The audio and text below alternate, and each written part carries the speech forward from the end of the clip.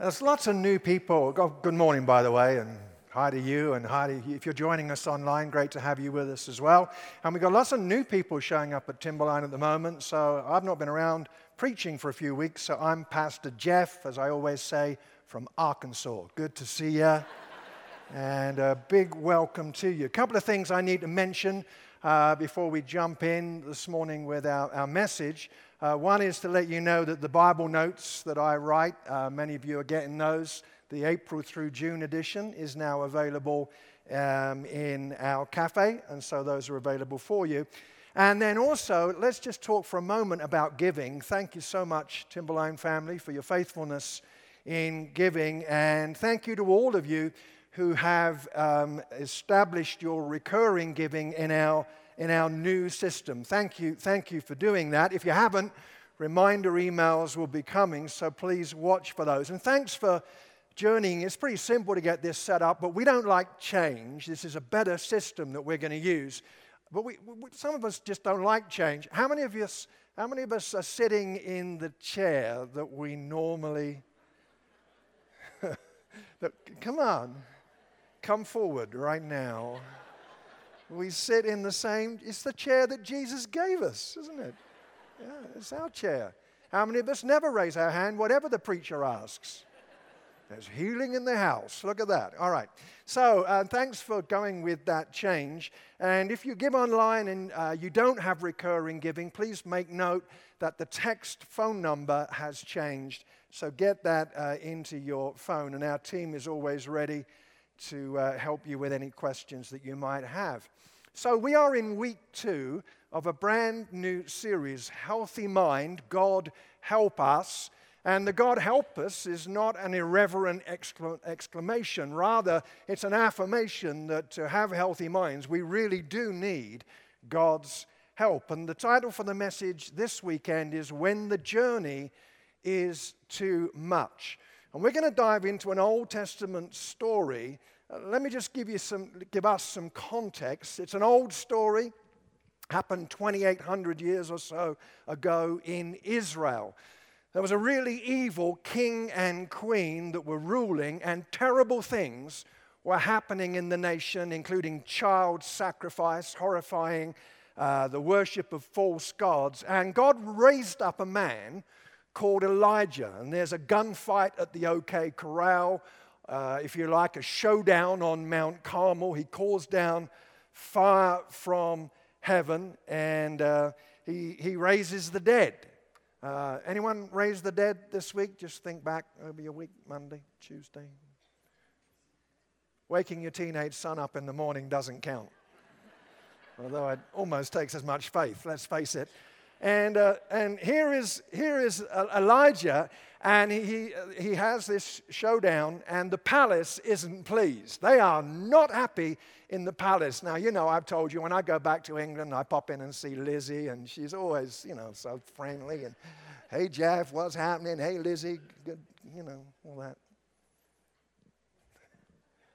Some of you are nudging each other. They're going, really? Really? No, I lied. Never met her.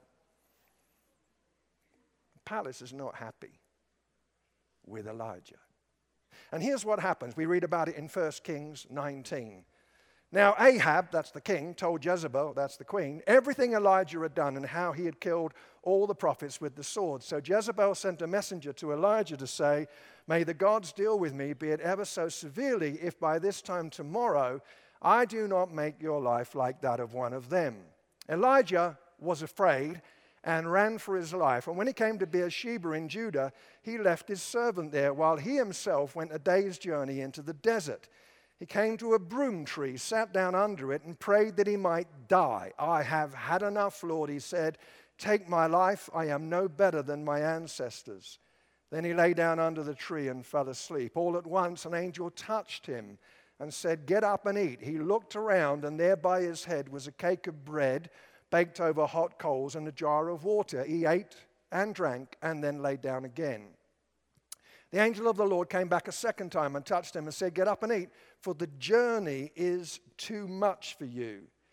So he got up and ate and drank. Strengthened by that food, he traveled 40 days and 40 nights until he reached Horeb, the mountain of God. There he went into a cave and spent the night. And the word of the Lord came to him, "What are you doing here, Elijah?"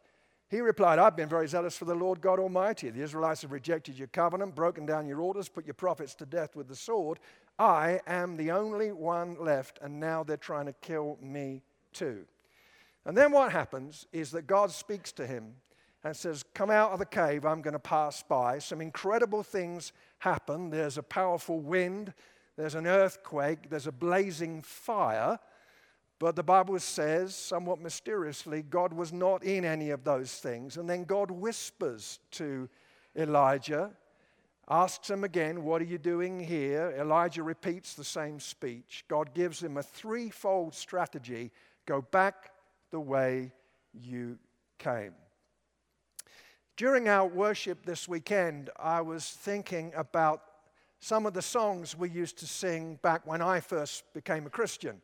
And we sang some great hymns back then, but we also sang some ridiculous choruses as well that gave the impression that we all lived on the edge of ecstasy all of the time. I mean the emotion, not the drug, just to be clear.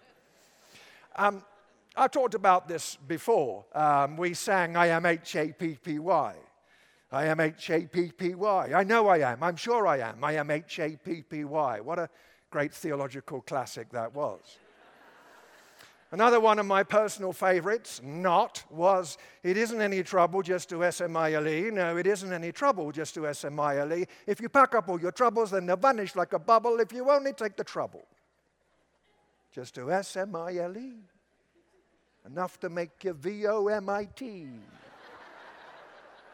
Elijah isn't doing any smiling. He is not happy.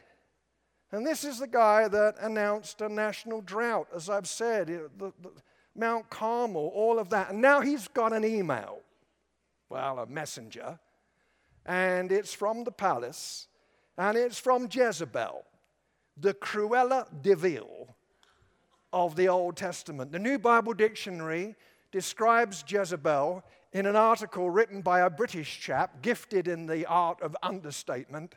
He said, "And Jezebel was a forceful and domineering personality." That is an understatement. She was a nasty piece of work. He gets the message. He is utterly depressed. And that's what we're talking about this weekend. And it is a conversation. It is a conversation. Pastor Darry said last week, and he's quite right, this is not going to be a try harder message. And we have to just begin a conversation because this is a very complex subject. So don't come up to me or write in and say, "Well, you didn't mention this, or we didn't mention that," because I can't cover the whole range of what depression is simply in the next 2 hours of this message. Fear did descend. You see, as the physical pandemic seems to be losing its lethal punch, there's a more lasting pandemic raging of anxiety and depression. Before the pandemic, the World Health Organization said that it's estimated that 1 in 5 in America will experience serious depression sometime during their life. As a result of the pandemic, the numbers have changed. It's 1 in 3. And we just feel like we're starting to get through that thing. And then, of course, the tragedy of Ukraine unfolds, and the devastation and the heartbreak and the death and the death of Ukrainians, of innocent Russian soldiers. It's just horrendous. And being back in England recently, it feels closer there because it's closer. As the crow flies, the distance between London and Kiev, Ukraine, is the same as the distance between Fort Collins and Brownsville, Texas. It's close. And there is a lot of what clinicians describe as normal sadness. It's appropriate and reasonable and normal that we should feel sad. We don't have our heads in the sand. We live in a fallen and broken world, and that includes disappointment and loss and pain. But then there's depression, and sometimes the borderline between sadness and depression can be difficult to define. I've shared before, not for sympathy, but for empathy, to let you know that I'm a fellow traveler, that I have had my battles with depression. I spent a year in clinical depression, and I know some of why that was. I like to please, and if you're a pastor, you don't always please everybody. And I don't say this as a strength, I say this perhaps as a weakness. I'm pretty sensitive, and things matter to me, and I know what it is to have panic attacks and insecurity and live with perfectionism and not do well with when I mess it up. J.B. Phillips, the great translator, Bible translator, talked about how he served the false god of the 100%, the God who was never satisfied, and that contributed to his depression. And I know for me, there's probably some genetics involved. My mother battling depression throughout her life. I've got one sibling, my brother, he lives in Thailand, battled depression. The word for depression is an interesting word. The Hebrew word translated as downcast is shahak, which means to be bowed down. It weighs heavy. The actual word comes from a medieval Latin verb, deprimere, to press down, to depress. It's a low mood, perhaps, nearly every day. A loss of motivation and pleasure. That which we used to enjoy no longer brings us joy.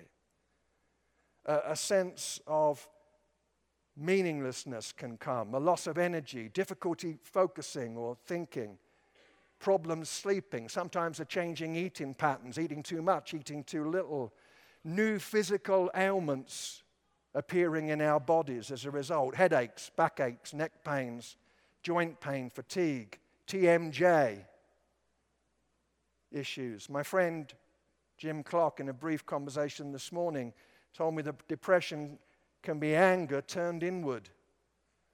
And certainly that's true in Elijah's case. He's angry. He's angry with life. He's angry with God.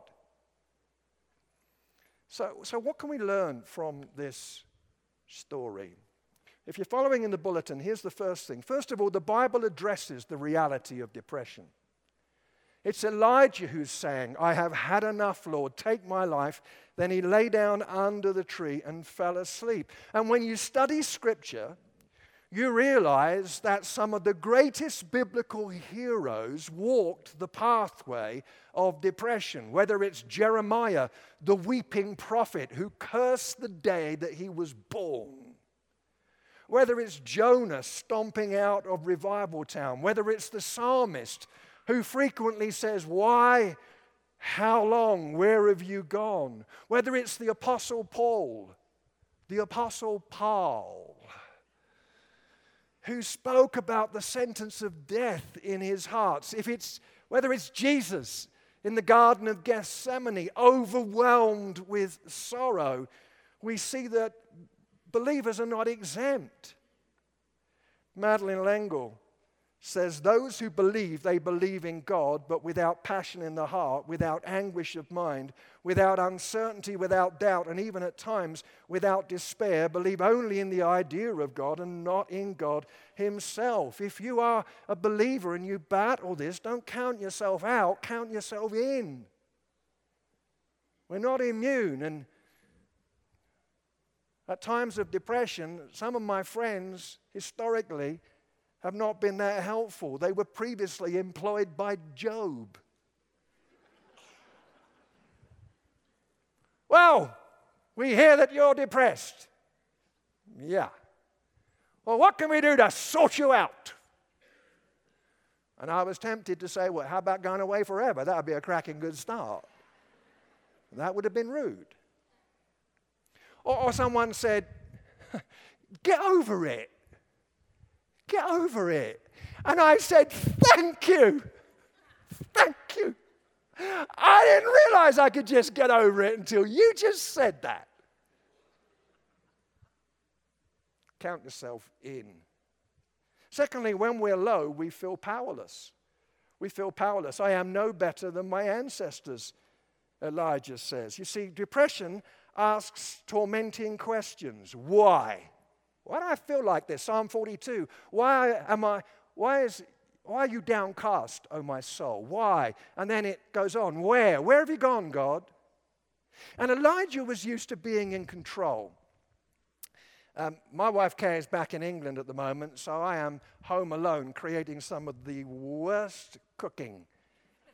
I'm working on a new recipe book called Food to Make You Gag. It is going to be exciting. And Friday night, I think it was Friday, I can't remember, but I just wanted to relax, and I was looking for the remote control of the TV. Do you know that those remote controls can be demon-possessed? They transport themselves. They hide under the couch. It's all part of a great conspiracy. And I finally found the remote, and I pressed it, and nothing happened. So you do the old twisty battery thing. How many identify? Boy, we are technical, aren't we? And I punched the remote, and it was great. The TV came on. Elijah had a remote control faith. We need a drought. You got it. We need oil to be multiplied. Click. We need a dead boy to be raised. Okay, then. We need fire from heaven. Radio. We have got a message from the palace.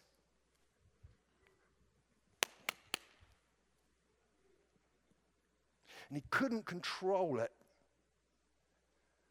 We feel powerless. And then thirdly, fear nudges us into confusion. Look at this. Elijah was afraid and ran for his life, and then he prayed that he might die. How many know that's kind of ridiculous?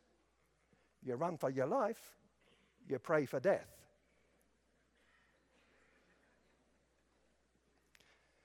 And Jezebel, she knew how to scare.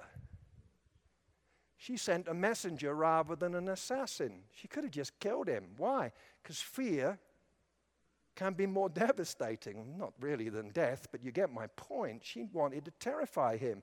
She would have used, historians tell us, she would have used a self-imprecatory oath, which went like this: may the gods deal with me, be it ever so severely, if by this time tomorrow you are not dead like one of those Baal prophets. Fear got him. Last week, our grandsons, Stanley and Alex, came to Colorado.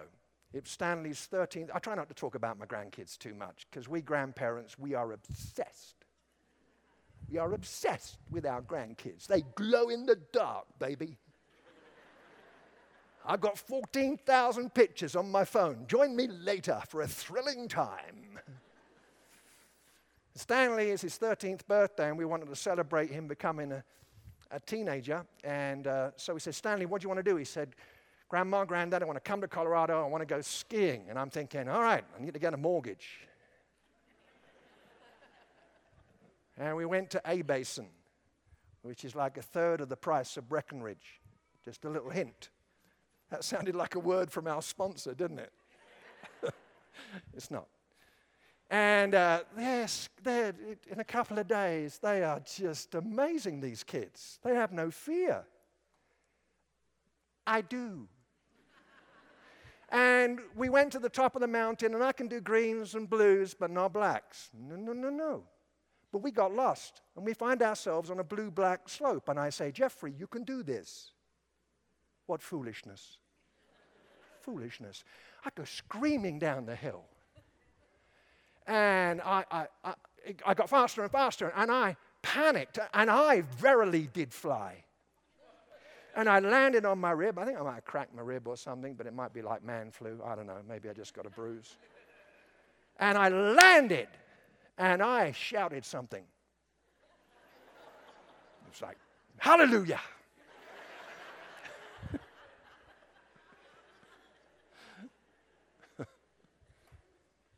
Do you know why I fell? Fear. I'm going 90 miles an hour. No, I was probably doing 9. But it was my perspective. The French novelist Danae Nin said, we do not see things as they are, but as we are. And we see life through that lens, a lens. Depression can say to us, no one cares about you, you're a failure, you're trapped. It's your fault. There's no hope. God doesn't care. Fear got in, twisting perspective. Feelings are real, but they lie. Fourthly, we descend into isolation. When he came to Beersheba in Judah, Elijah left his servant there, while he himself went a day's journey into the desert. You know what I discovered? When you're depressed, you don't have the emotional energy sometimes to engage with people. You're like, eh. Particularly people who, whenever you tell them your stuff, they always turn it around to talk about their stuff.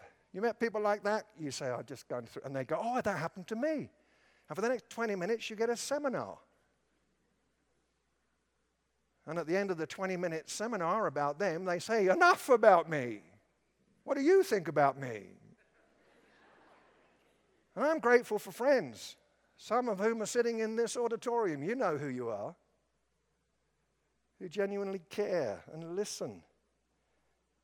We can descend into isolation. I always spend Saturday, like yesterday, finishing off the message for the weekend. And I was sitting in my study yesterday, and I suddenly heard this noise outside.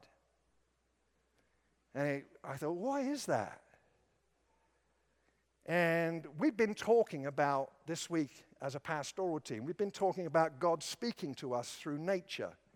We're going to be looking at that later this year. Jesus said, look at the birds of the air. And he told lots of stories about fields and God speaking to us. The heavens declare the glory of God. We've been talking about that. And I'm hearing this noise. I'm finishing this message that I'm sharing now with you. And I hear this noise outside. So I felt a little nudge, just go out and listen.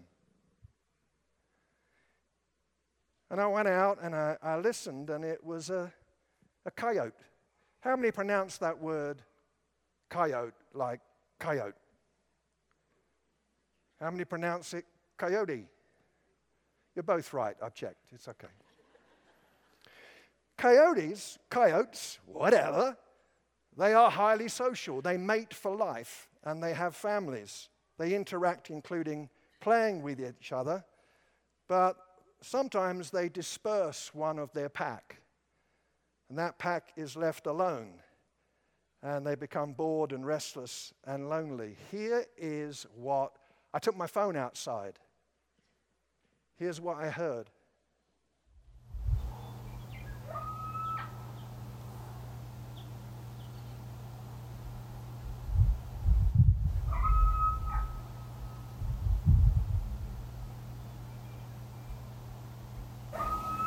You see, he or she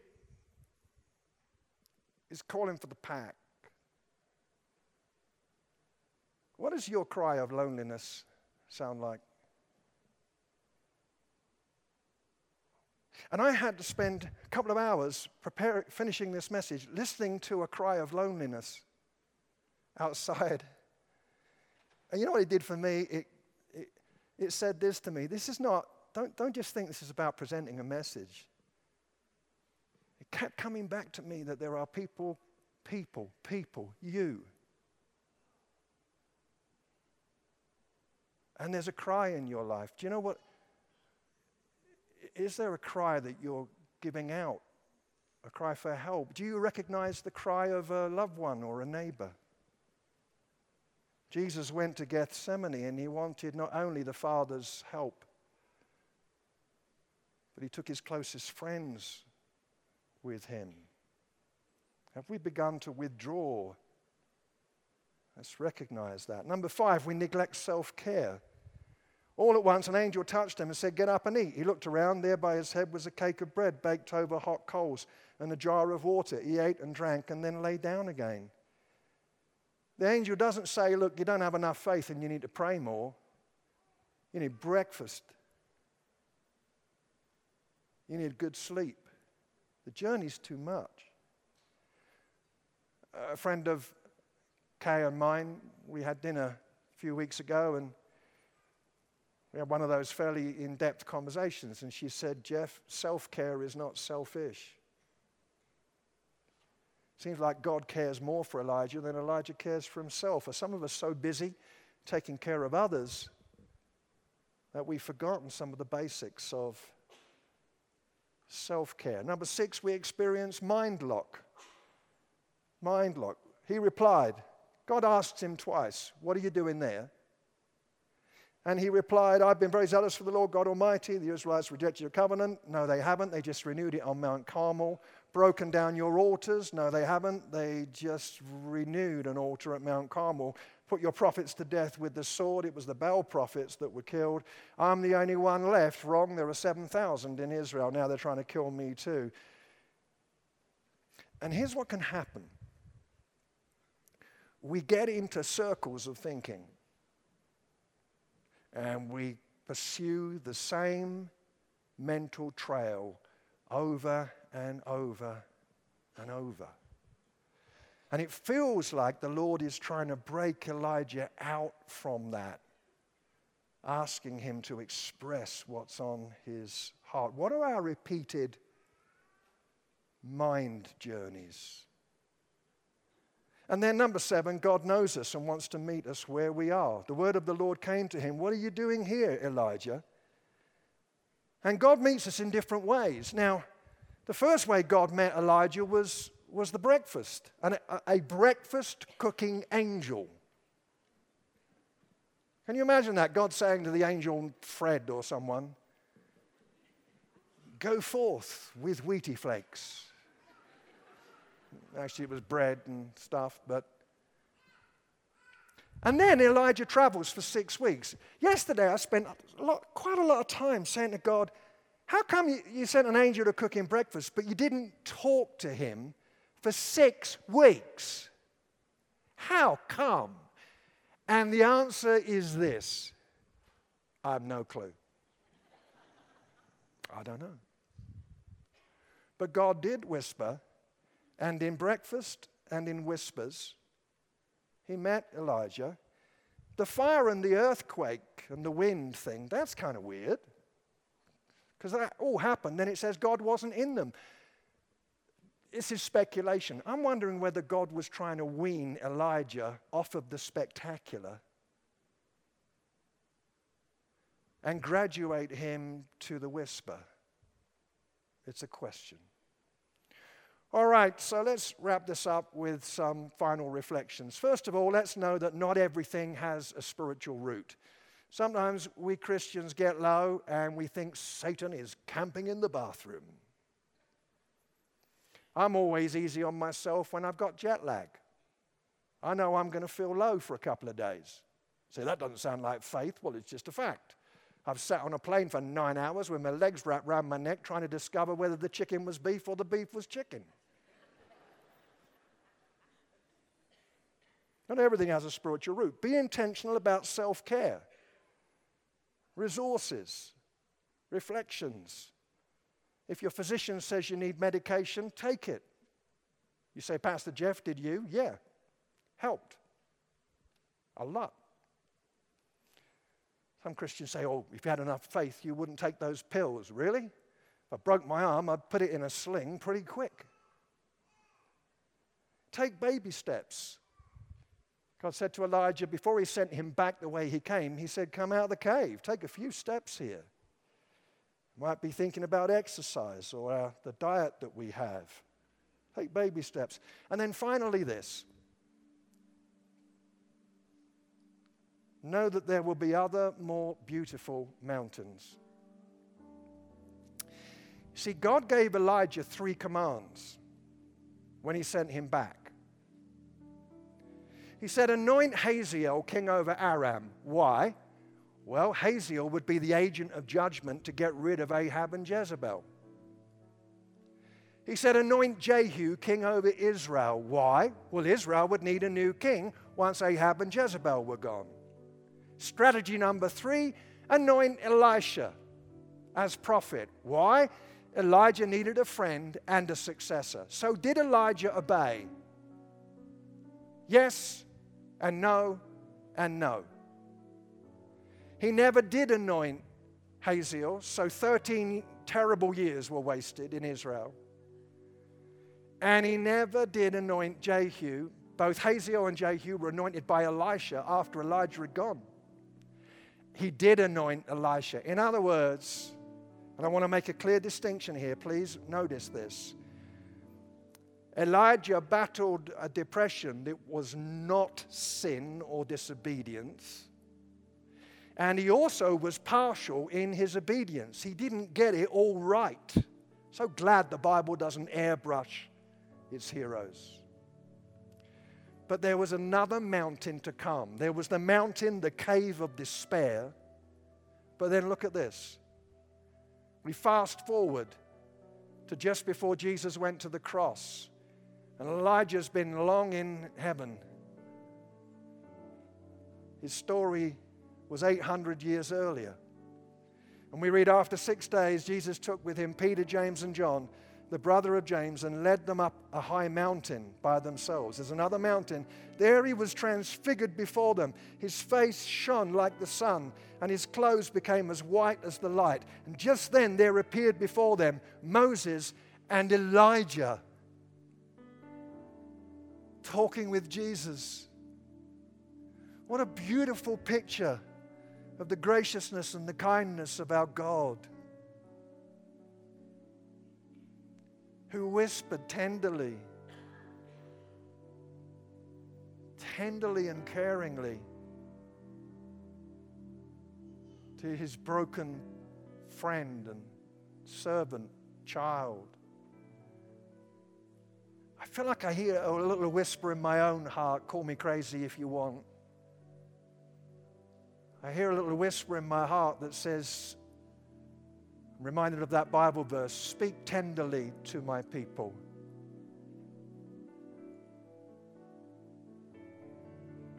Hear this not as a, you got to do this message,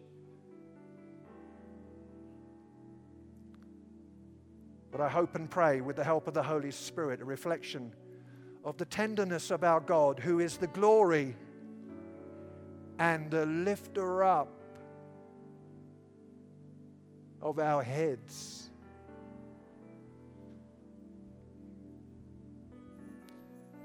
Let's pray.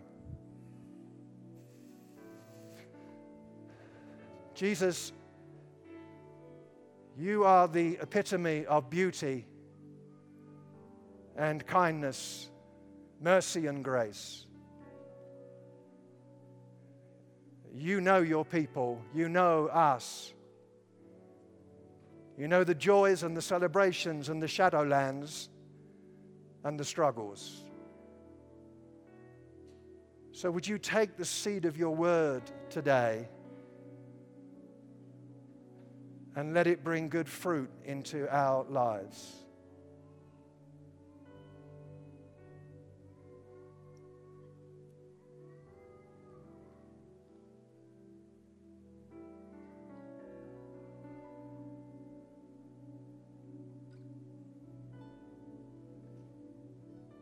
I invite us, just in the quietness, to frame a one-sentence prayer to the Lord, whatever you'd like to say. If you're not a Christian, and this could be the moment where you say, Jesus, save me, rescue me, take charge of my life.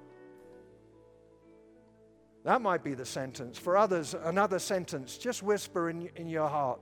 Say to him what you would like to say to him.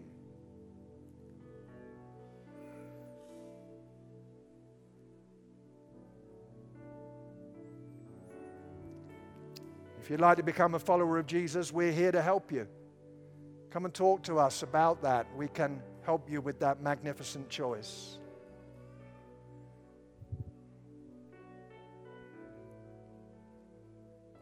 So we thank you for your presence, Lord.